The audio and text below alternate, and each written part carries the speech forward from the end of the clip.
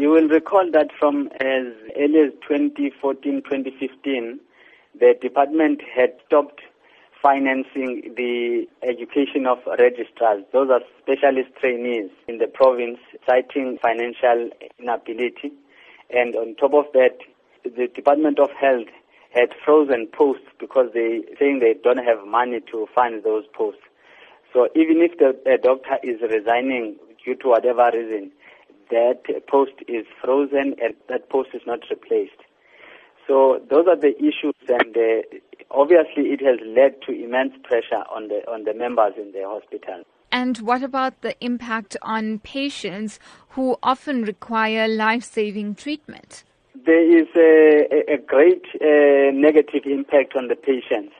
In neurology, for example, we only have one specialist in the whole region, just one specialist.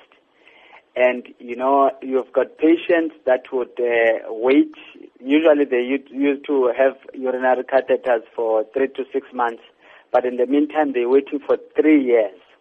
And, those patients, some of them are cancer patients, cancer of the prostate. They don't get monitored as it's supposed to be, because our machines also are broken. Due to that reason, we've got patients who are dying whilst waiting. How then have you tried raising these issues with the Department of Health in KZN? Initially, when this started, ma'am, we had arranged at least quarterly meetings with our MEC. Those meetings never materialized.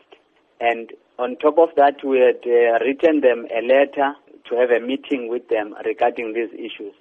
They only responded today, asking for a meeting on the 4th of May. Are you then hopeful in terms of the outcomes of that meeting? We don't know, ma'am, because it's the same people that we have met, even before. But, on top of that, what has happened, the Department of Health has gone unilaterally to want to implement the new policy on committed overtime.